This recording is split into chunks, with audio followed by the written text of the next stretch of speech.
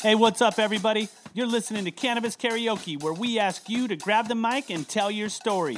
Get inside info from today's most interesting cannabis pioneers, and from the first note to the end of the song, listen up as you get to hear the stories of success on Cannabis Karaoke.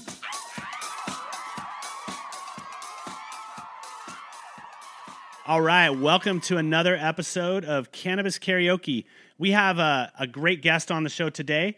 We're going to welcome Osiris Santos. He's head of product and innovation for American Made.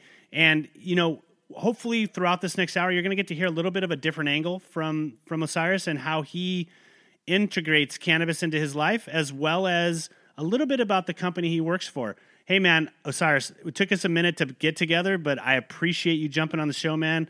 And No worries. Tell me a little bit about what you do and what sets American Made off a little different than, say, most of the companies that are out there right now.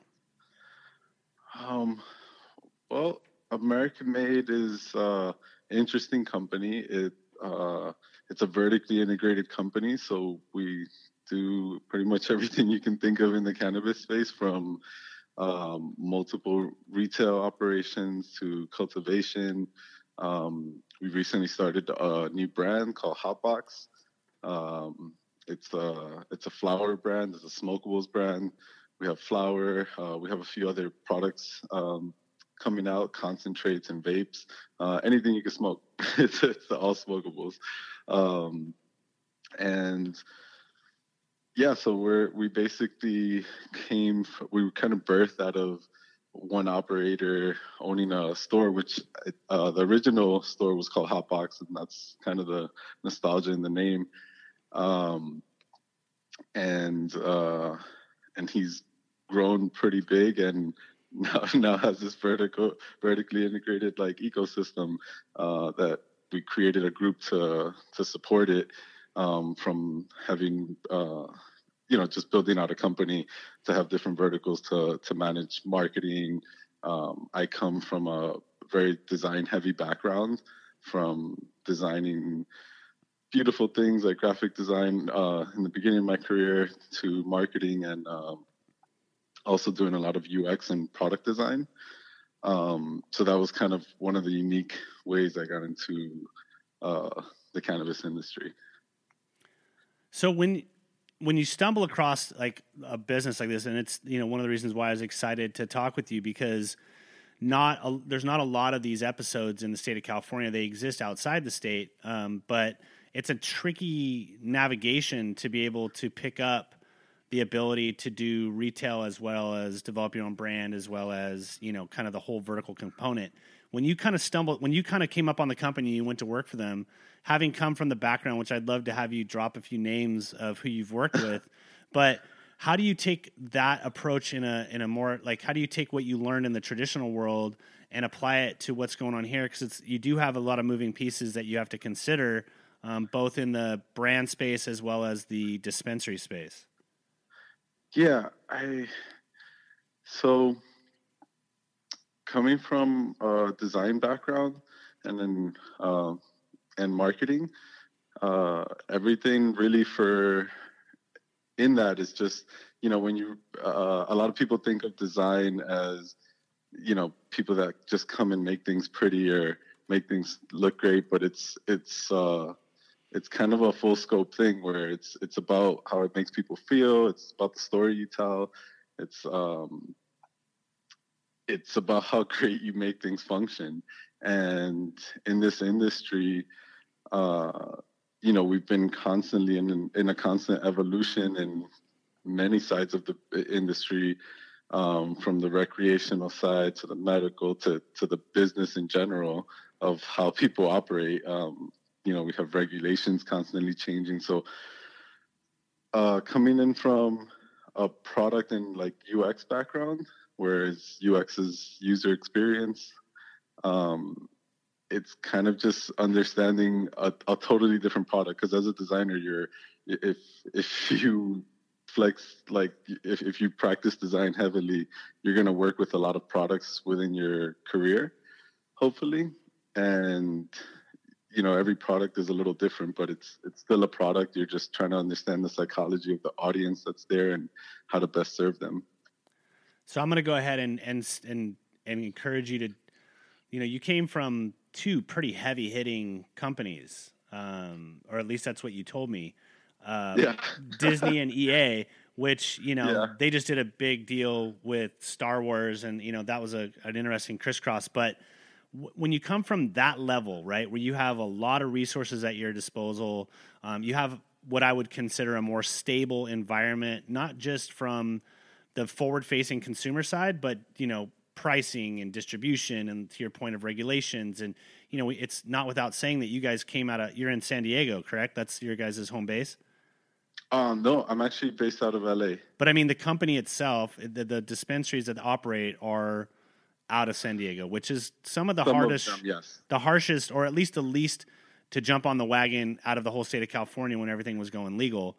San Diego kind of held back a little bit and did it a little bit different than most people. So how do you go from EA and Disney, if you will, atmosphere, environment, resources, to the cannabis space? What was your biggest kind of eye-opening experience when it came to taking those traditional tools to a somewhat non-traditional space? So actually, it's a good point you bring up about like a lot of these roadblocks and frustrations, or just pain points in the industry.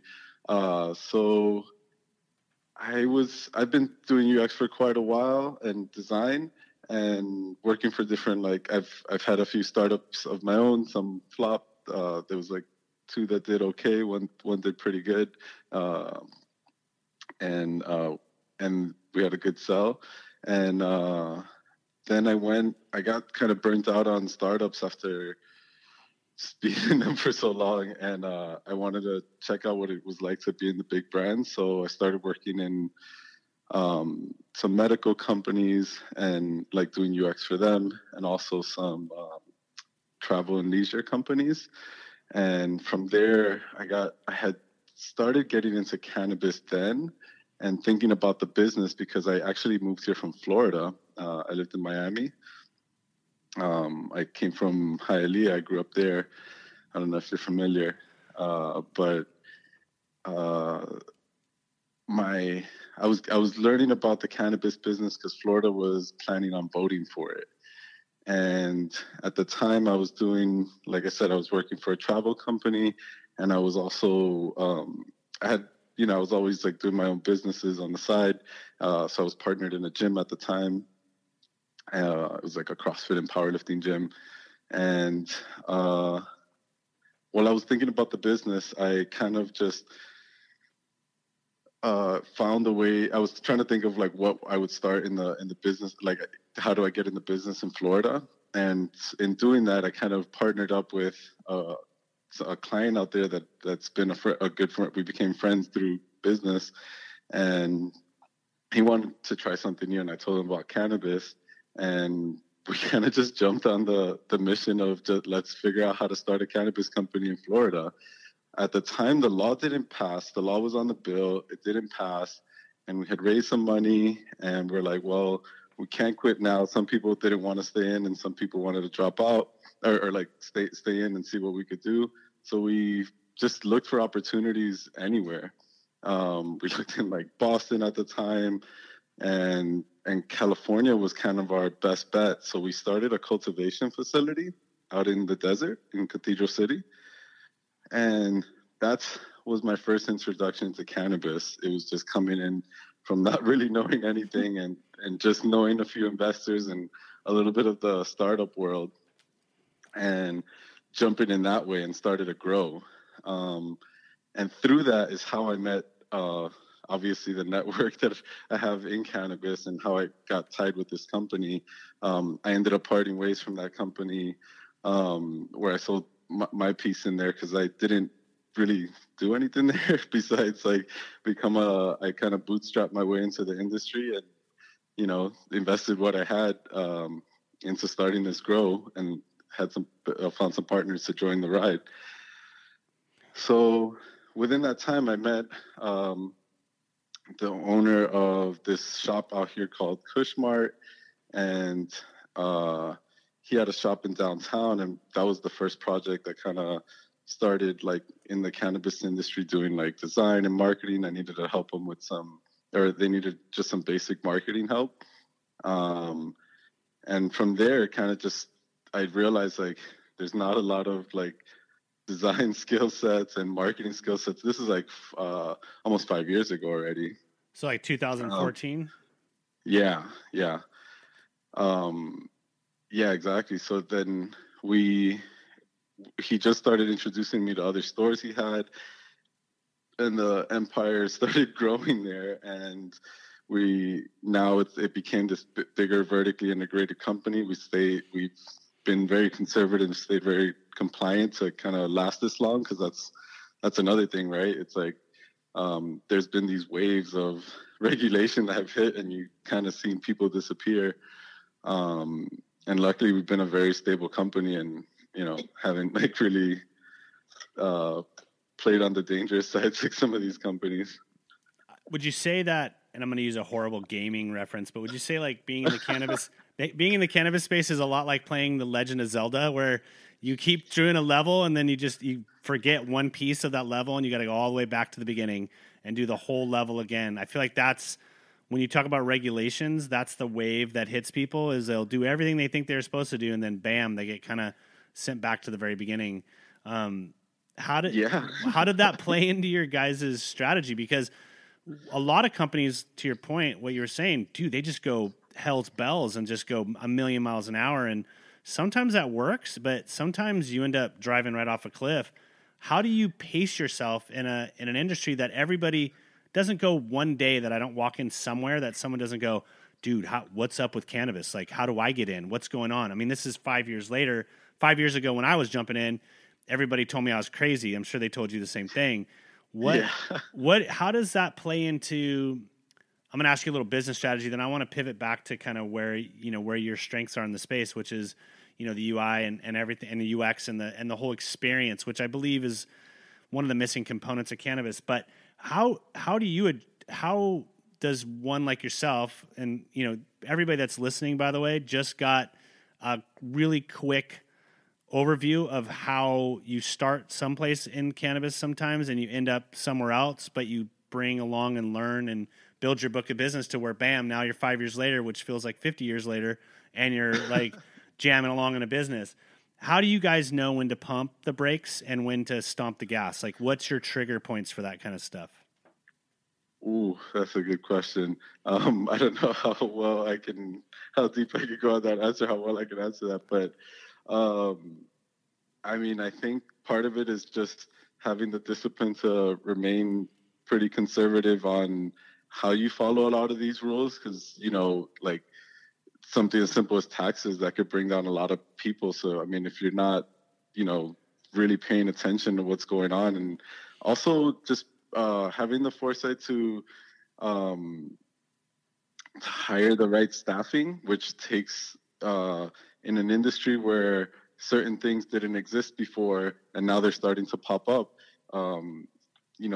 being able to have a little foresight or have the people to do the research and understand that, hey, we're going this way, we need to hire these type of talents to just keep going and keep evolving. I think that's one strong point that we've had, like one strong asset that we've had. And we have a lot of talented people in our company that come from outside of the industry,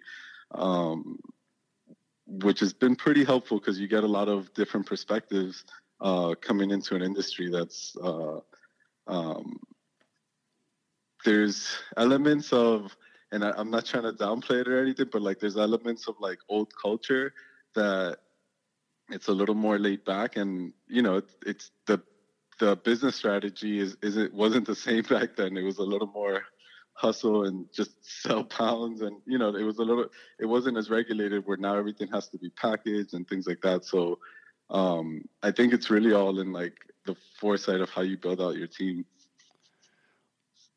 Yeah, I would get questioned about that all the time. Like, how do you hire? And you see some companies hire, and that they're like their brother-in-law that was took a class of marketing at a social and a social class at a Cabrillo at a little college that's near you. and compared to guys like yourself who come in from the outside, like when I talk about hiring, you know, and I tell this to people all the time, we're hiring like we would, I am anyways, and it sounds like you guys did as well, where you're looking for people that already have a book of business, that understand the space, and that actually play a position on your team that's not being filled. I think that's a real critical element, because everybody wants to jump on the ride and everybody's excited about working for a cannabis company, but can they actually perform in the space when it's game time, you know? Yeah, and that's, you know, and that just means you have to, I think one of the things that help you be successful is how fast can you adapt, especially coming out of, you know, a very systematic corporate structure that has its flow if you're there or not, you know? So when you guys are, you know, game planning, or when you're getting ready to do, you know, marketing and innovative things for American Made, how are you trying to tempo against the user, right? Because a lot of, you see certain brands out there that, and you guys have a unique polarity in the sense that you're a brand, as you have a brand that's out in market, as well as you have a door that sells other brands. So you kind of get the testing of both sides. But when you're looking at going after that customer, it seems to me that the ones that really understand who, you know, everybody has a mentality of like, I want to sell weed to everybody. And that's a great approach. But when you're thinking about a brand and what you're trying to accomplish, what aspects do you put into it, and how do you try to reverse engineer who you're trying to target for that brand? Let's speak about Hotbox a little bit. Okay.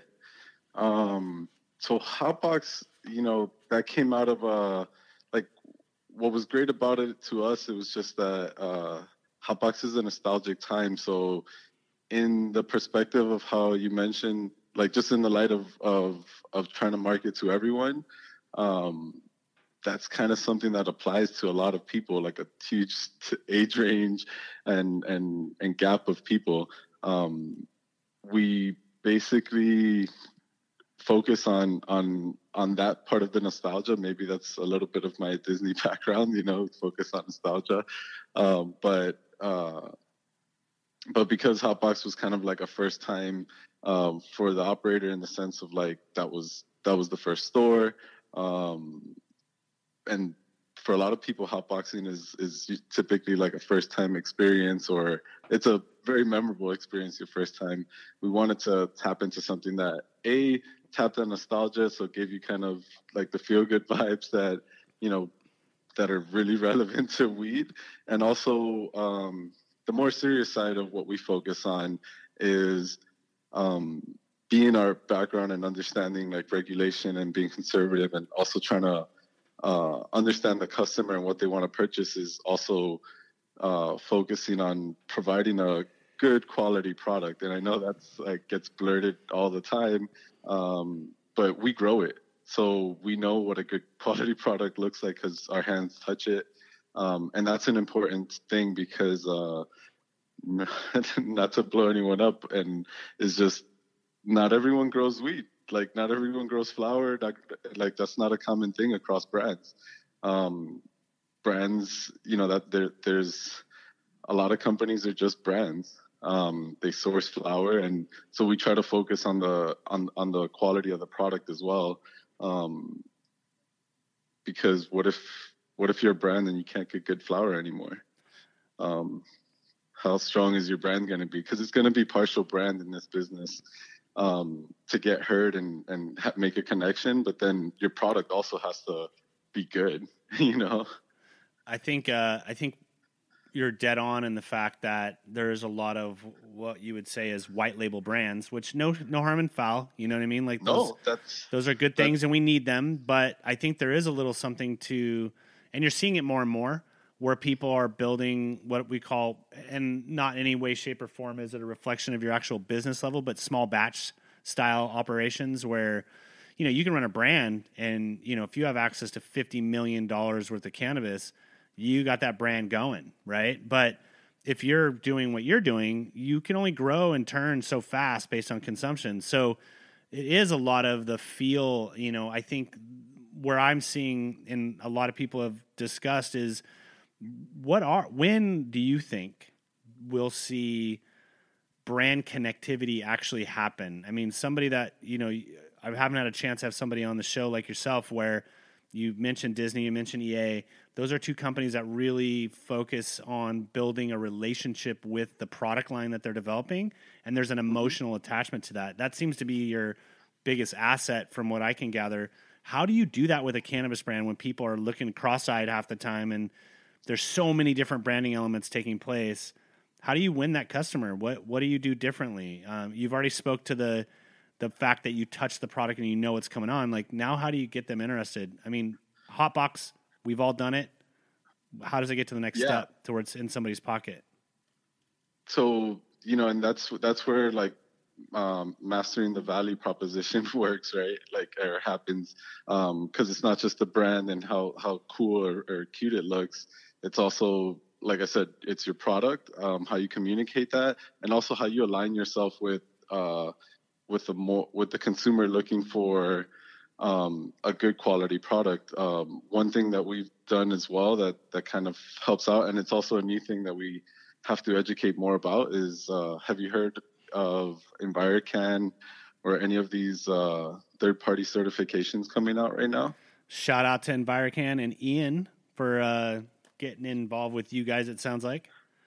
Yep. So, that's one partial strategy that we use. Just explain that a little bit, though.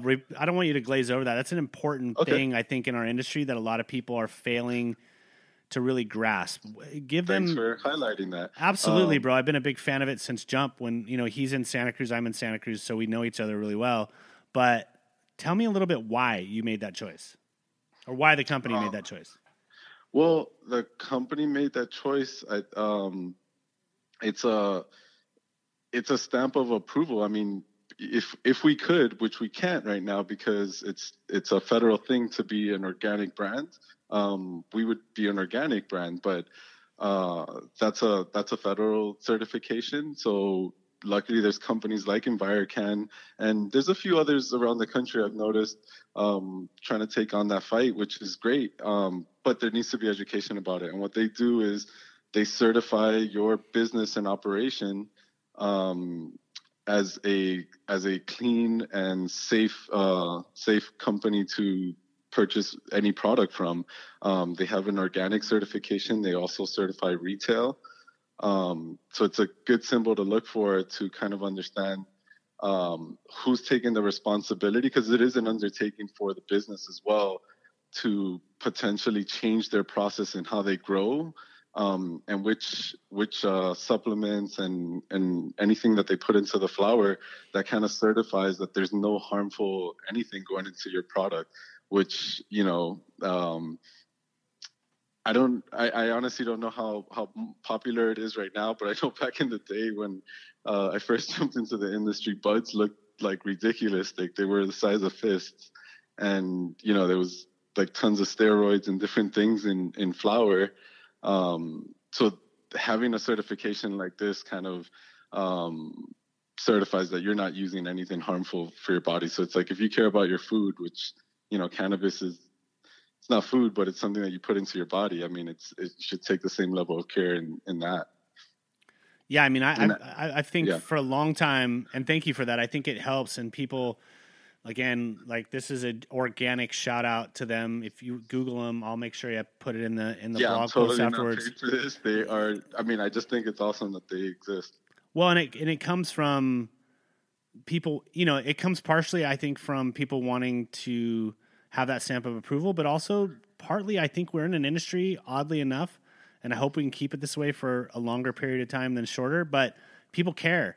People actually want, there's people like yourself who, you're not being forced. There's no regulation for you. There's been no mandate that said, hey, you got to have the stamp of approval in order to do this. You're doing it because you want to produce a better product that's safe for the customer and possibly the patient on top of that. So I commend that, and I think more people should demand it, and I think the educational component is a slow roll because there's so much noise.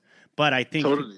people like yourself. Go ahead, sorry. Oh, Oh no, I was just saying to that point on your point on branding is just there needs to be more efforts like this to kind of drown out the noise, because everything is about, there's a lot of similar stories. There's only so much so much you can change about a certain narrative, but yeah, just this is what changes their narrative. It's like, what are you doing to be responsible with things that you're putting in my body, Well, and listen, man, I know that I've personally consumed probably gallons of Miracle-Gro in my life, including mold. And I mean, if you're in the space, if you jumped in early, there's a really good chance you either grew at some level or you were a duffel bag person. I don't want to say boy or girl, but you were involved in some transactional level, even if it was selling, eighths on the corner after you bought an ounce for yourself.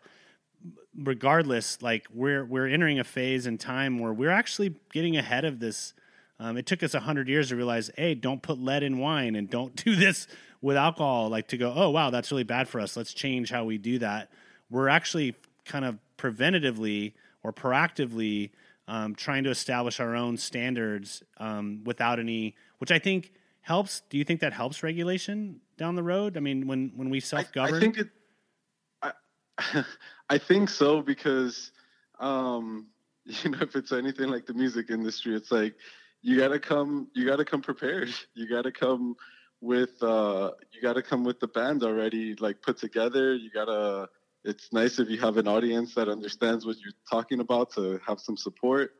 So yeah, I mean, I think that's part of the responsibility we have to take if we want to make this acceptable everywhere. I mean, there is a lot of education. I mean, we're people don't realize we're technically like in the middle of what it took alcohol prohibition to happen. We're only halfway through what that took. So I think there's a lot of education that needs to be done. Talk to me about Osiris in a day when he's using cannabis. What does that look like? When I'm using cannabis? Yeah. Like when do you smoke weed, right? I do. All right. So how do you prefer joints? I have like different things for different reasons. What's your makeup? My preference is gonna be a joint. I love rolling joints. I am a craftsman of in many things, and joints is one of those things that I really love doing. That's funny, man. I ask that question of everybody because I want to know, what people do during the day. I'll vape, when I'm working and doing whatever, and then, dude, to me, smoking a joint with somebody is like cracking a beer or going to the bar. Like when I get a chance to smoke a joint, I almost am guaranteed great conversation, and if nothing else, like a nice joint. And it's helpful when you have somebody I'm looking forward to one of your Craftsman joints in the future. Yeah, no doubt. I got you. I just like it. Even sometimes I take breaks where it's like a month or 4 months, and I'll just to kind of cleanse or something. And in that time when I'm not smoking, if there's people smoking around me, I'll still roll their joints. That's awesome. Thank you for that. You should get there should be a button that you get to wear, like official joint roller, Did you see that thing? Do you follow basketball at all? It's funny. So I don't really follow sports. But I did when EA, I was at EA Sports. Well, I was just going to say Swaggy P just threw Kerr out under the bus. He said, Kerr's like the best blunt roller in the whole NBA. We just gave him that kudos. So go check that out. I think it's pretty funny how sports and cannabis are starting to kind of be synonymous, and which is kind of what leads me to the next kind of direction I want to go. It's like we're in a space where when we used to do business, we'd go have a lunch. Maybe we have a cocktail or 3, depending on the type of lunch it was, and business, and that was cool. But if you stepped out to smoke a joint or pulled a vape out in the middle of that meeting, you're done. And I just interviewed a guy that works for a large capital firm that came from traditional capital. I was like, do you ever see the day where you could fire a joint up in the middle of a financial conversation and not have somebody freak out on you? So tell me about that. Tell me how that changes. I mean, it's not like people are going outside or maybe they are at EA and Disney and smoking a J real quick. How does that influence your life? How does that what does that look like in our life when we're able to kind of intertwine that acceptance to be like, we're in the middle of a meeting, go, do you want to smoke a J? Let's go smoke a J real quick. Go outside, smoke a joint, come back in and keep going. I can't say we do that at our company. Because like I said, there's people that smoke, there's people that don't. Everybody has their role, and not all of it is necessarily culture. So yeah, like at work, for me, I definitely try not to smoke a lot, just because I need to function a certain way. I like smoking more when I'm doing like creative things, especially like I still also, when I started here, I did a lot of like the creation, and I still do some of the, like our photography and stuff like that. So probably like in editing, when I'm editing, a lot of that stuff kind of puts me in the zone. Yeah. And typically like, I like doing it when I travel. When I travel, I like to always, one thing I like to find is, even if the weed sucks, because in most countries the weed's not as good as here, obviously, I like to go on the mission of trying to find weed. Tell me, what do you, I've kind of skipped over it, but being that you're a flower / joint guy, it's always a good question to ask. What do you like to smoke? What strains? Like, what are our favorites? Man, right now, not as a self plug or anything, but I've been smoking like our skunk berry just because it's really tasty, and a lot of people like it, and it has like a very berry smell. So I've been using that for like as kind of like a regular. Sometimes I stick to like a lot of classics. Sometimes I try to get some exotics and check those out, but yeah, like Gorilla Glue, I always like that stuff. One thing I do miss that I used to have in Miami a lot more is cheese. I haven't seen a good cheese around for a while. Take note, all you growers out there, find the cheese. Get it over to Osiris. He needs some of the cheese. Yeah, I mean it's a very like I think it's like a super Miami strain though. Do you think it's because of where it's grown, or why do you say it's just Miami? Is it because that's like... No, I don't think it's just Miami, but I think it's like a typical Miami strain. I think when I've heard of it in other places, but I mean in Miami you can almost always ask for it. I think like at least I've been able to. No, I mean different regions like pull on different things. I mean, sour diesel, like the East Coast loves sour diesel, for example. Yeah, sour diesel's a thing there. You know what I mean? And, so it's like certain areas just like, to your point, Gorilla Glue, it's like certain areas just smoke certain things. Kush, LA is renowned for its Kush. Like everybody likes the Kush. So it does get interesting when you roll up. My favorite is Durban Poison, if I can find it. Just gets me amped. I'm gonna put a quick drop. We're about to drop that. A Durban? Actually. Yeah, bro, hook me up, please. I got you. I love Durban Poison. It like when I'm gonna go work in the yard, or like I'm kind of like yourself, where if I'm gonna smoke, I want to be kind of ready to just chill. I don't want to have to do too much more work, and if I can. Unless it's adventuring, I'm down to adventure high.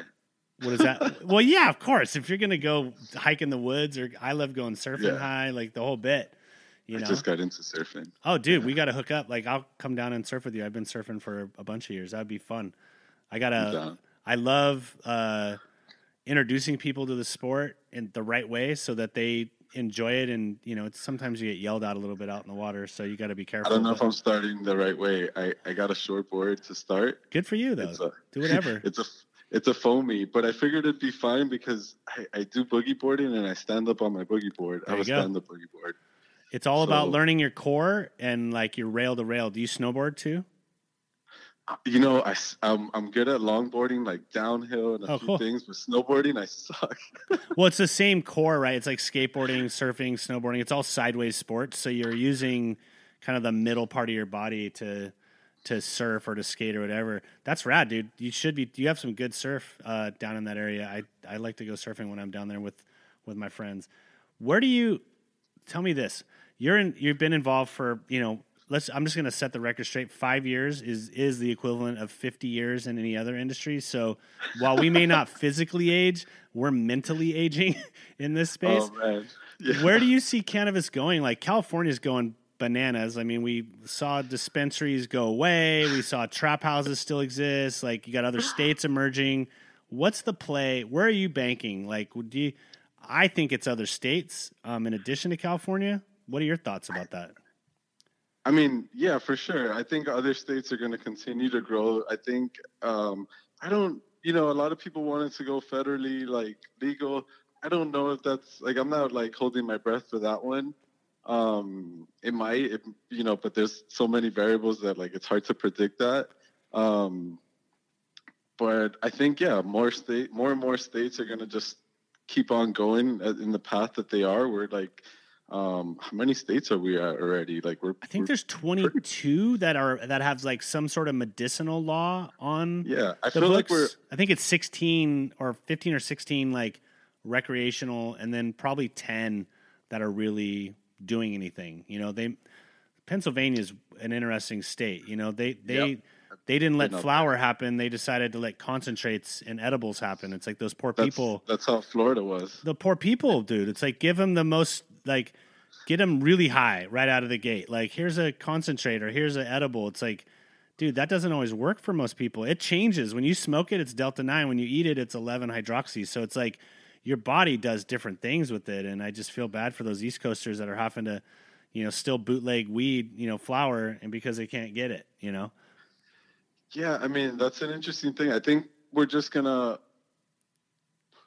have to find the happy median, right? Like regulation has been back and forth quite often, which is a big reason why people go down, because it becomes pretty costly if you don't watch out. But even with something as simple as packaging, that's a huge investment for any company, But I think we're going to find the happy medium at some point with regulation.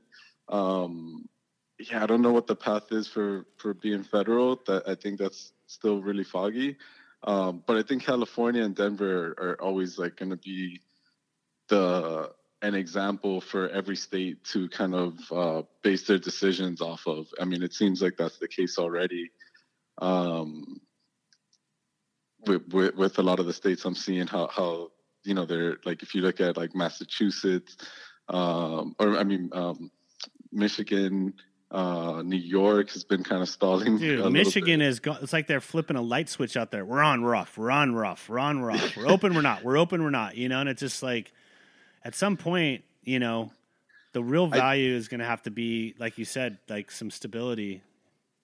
Yeah, I think it's just there's a lot of it's as a politician, I don't think that's an easy thing to be on either side, because I think everybody's just scared, like, what if my state's the one to mess up, and like I don't want to deal with those. Like there's a number of problems that have happened in certain states, so it's like I don't want to deal with that or that. So it's like I could see all sides of it. Like there's a lot of people that want it, and as sad as it is, like there's politicians that just that they might not want to be the one, and that's a I think that's part of the sad truth of this is with those back and forth states. I mean, Florida's been pushing forward, but they've gone through a lot of the same stuff that sucks. Like they started with no smoking, so it was just vape and edibles. But then you couldn't grow, so there was no real product around, and it's interesting. I'm not sure where it's going to go, and especially with now CBD and what's happening with that, like whatever they're trying to figure out regulations for that. Talk about something that just slipped through everywhere. Like I'm seeing CBD stores getting opened everywhere right now. Like it's a little bit interesting, you go to your liquor store now and you could buy, right next to the Black Rhino, you got a CBD pill now, and it's like, does that help us? Does that, what's the, I don't know. It was a little shocking. I think the most recent trip I did to New York, I was just walking around Soho, downtown, and a few places, and it seemed like I couldn't turn a block and walk down an entire block without seeing like at least 3 businesses offer some type of CBD something. So what scares me about that is just like being on the inside of seeing how cultivation runs and what it takes to have a safer grow and all that, and what it takes to have that much discipline is like, where's all the CBD coming from? Because I don't know that many grows in existence, to be honest. I think all of Oregon and a lot of people in Colorado who, they hit a ceiling on cannabis as how much they could sell. I mean, Oregon's market is really sometimes referred to as a race to the bottom. And I think a lot of those farmers are, they get the opportunity to, really focus on, growing a product that doesn't have restrictions. Like they can ship it across state lines. I mean, you saw that bust that happened with those guys in Oklahoma. They got busted with all that CBD weed or hemp weed. And it's like, it's interesting. A lot of people are pivoting from growing cannabis in certain states that it's already got a saturation level. And then you kind of combine that with people's lack of education. Like I saw Abercrombie and Fitch is going to start selling CBD now. Like lip balm? I don't know, dude. But I mean, in a way, it's like... No, I've seen it in a lot of products. And the sad thing with that is a lot of the big brands I see, it's not even CBD. See, like I don't have a problem with CBD being out there. I mean, I think weed's awesome. Like I think we should take as much precaution as we can possibly take and be as educated as we possibly can, but we need to be responsible with it. And also, I mean, sure, I think it's a pretty good miracle plant. I mean, it does so many things, but I think those are some of the things we might be missing out on, is like, what else can this do besides get us high or cure some pain? Like there's a lot of like material goods that you can create out of it.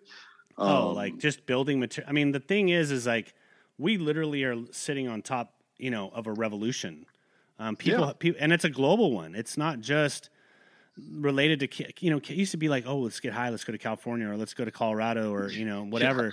Now it's like, dude, I've smoked a J walking down the street in Las Vegas and nobody says anything. I mean, in a state where before, if you had a roach, you were going to jail for 6 months. So we're literally sitting on top of a revolution, and to the extent of our politicians and lawmakers, they don't even know how to handle it. There's so many chemicals that are coming out of that plant, CBG, CBN, THCV, THCA. Like we're getting away from what strain and how much THC does that have in that to like, I want you to comment to that actually, and more to like terps and the other components. I mean, we used to throw out batches if they tested it, like really low or whatever. Now you're like, oh man, they're a 1-to-1 CBD. Let's go a different direction. Like talk to me a little bit about how you guys are, some people are blending.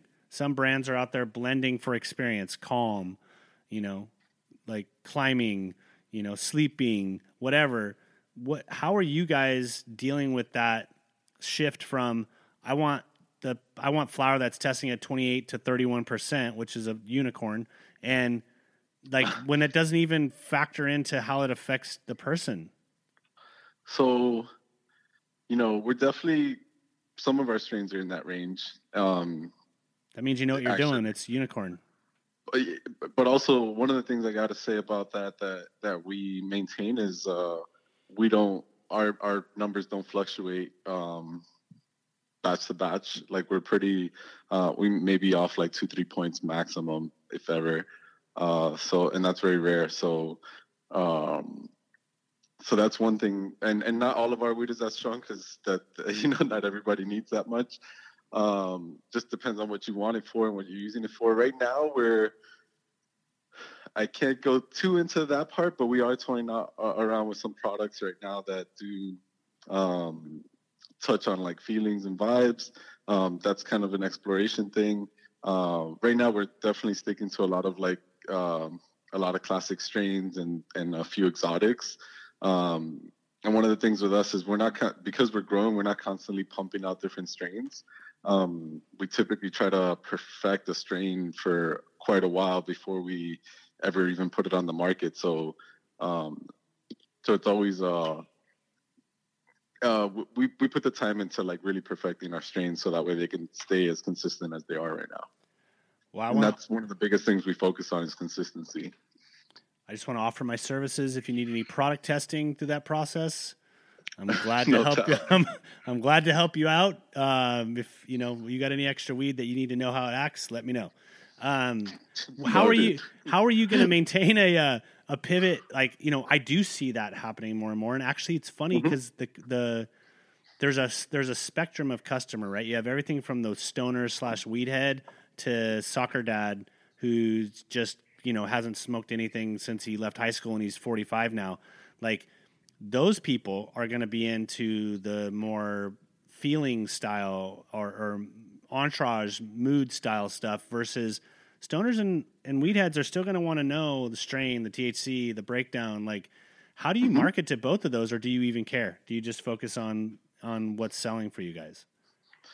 I think it's a balance of all those things. You don't want to overextend yourself on an effort that's not going to keep your company afloat, but also you do want to provide a quality product. So for us, at least, we don't speed into a lot of things that need a little more research. We try to every product we put out, we put a lot of time into it and nurture and care, especially like regarding strains. We don't just buy a seed or grow a seed and figure, this first one's going to go. Like, we try to get it to a certain consistency before it comes out. As far as approaching the feelings, I think that's valid.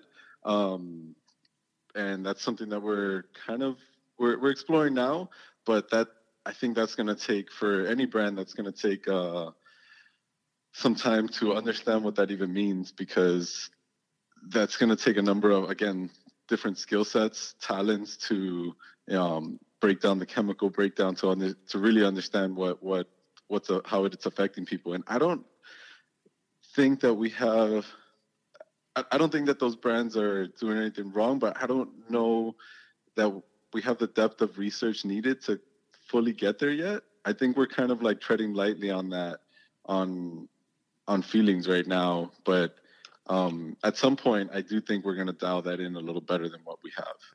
Do you still think you'll see both pharmaceuticals? Yeah, you'll see. I that's exactly kind of where I was going, in the sense that people have purchased other things a certain way, and when you walk in as a new user and you go, and the guy starts or the gal starts ripping out a bunch of stuff, and you're like, I have no idea, just want to know how it makes me feel. I do believe that there's always going to be a subset of customers that kind of sit in that zone. And there is, but again, that goes to education, right? And really, I think figuring out a lot of this messaging, because I think before a lot of the messaging was, look at this lifestyle, look how cool we are, and now it's becoming more about, this is what's in our product, this is how we grow, this is, I think that's part of a lot of people's narratives is starting to change a little bit. So I think it's just on educating what any of this stuff means and figuring out how to communicate that better. And like, again, that EnviroCan like certification, that's one way that you can start the conversation. And really just in kind of talking about it more in what you tell to your people, like in any other channels that we have, like Instagram, your website. I mean, and really getting involved in a lot of these community events to kind of voice all this, because I mean, it's still very, it's becoming very big brand, but there's still like a kind of a old school aspect to it where there's a lot of guerrilla stuff that still needs to be done. And I think that's where some brands are really like shining, is how much they get involved in the community. Yeah, I mean, I think that's definitely a paramount component, is that there's so much culture that got us to where we're at, but then like now it's just going at light speed. And how do we stay? It's so hard to say stay true to the roots, because the roots are kind of evolving. Like, nobody's growing with, it's like music, right? It's absolutely. Like hip hop or anything like that. That was a very street thing, and it became mainstream. It's literally how most people create a narrative is typically off hip hop culture these days. High fashion, streetwear, like almost every industry kind of takes a note from hip hop these days, you know? No, for certain. And I mean, there was a minute where it was, it was kind of action sports was driving the boat for a minute where, even in the Midwest, you saw people wearing surf, boardies and t-shirts and, and then that faded, and skate's still kind of influential in the shoe market, but you're absolutely right. I think we still have to we have a long ways to go. It seems like we've been doing this forever. But yeah. I'll tell you what, it stokes me out to do it every day. It sounds like it stokes you out to do it every day. And, believe it or not, we've been doing this for about 50 minutes now. And I want to kind of be thankful of what you shared. I mean, for what people are going to get to hear on this one, it's a great insight to how a brand is built, or how a certain brand is managing and building itself, and kind of some key points for consumers to look at. Pay attention to what you're smoking, pay attention to what goes in your body, just like you would with food or your water or anything else, and demand that, because that's really what's going to change the space, is when the consumer sets the bar and the brands have to adhere to it. Yep. Dude, tell me where we can find you personally if you want to share that, and then of course your company's social and then any shouts that you need to give out, and then we'll let you get on your way. You could find me on Instagram, I guess. It's my name. It's Osiris Santos. You'll find some of my art endeavors there. I do a lot of photography and creative things that I share there. And then our brand, you can find us at Smoke Hotbox.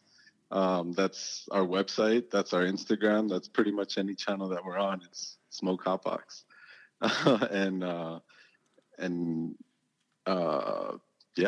That's who we are. American Made is our website. If you're into more of the business side, you can check us out there. It's American with two N's, so it's American NN Made MADE.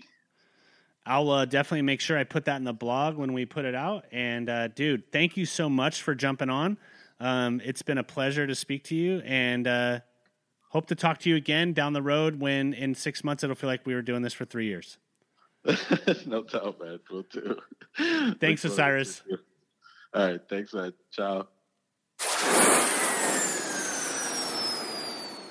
That's a wrap. Thank you for listening to this edition of Cannabis Karaoke, another kick-ass podcast about all things cannabis. You can find us on iTunes, Spotify, SoundCloud, and our website, cannabiskaraoke.tv. And if you or someone you know would like to be on the show, please hit the book your interview button on the right. Cannabis Karaoke. Grab the mic and tell your story.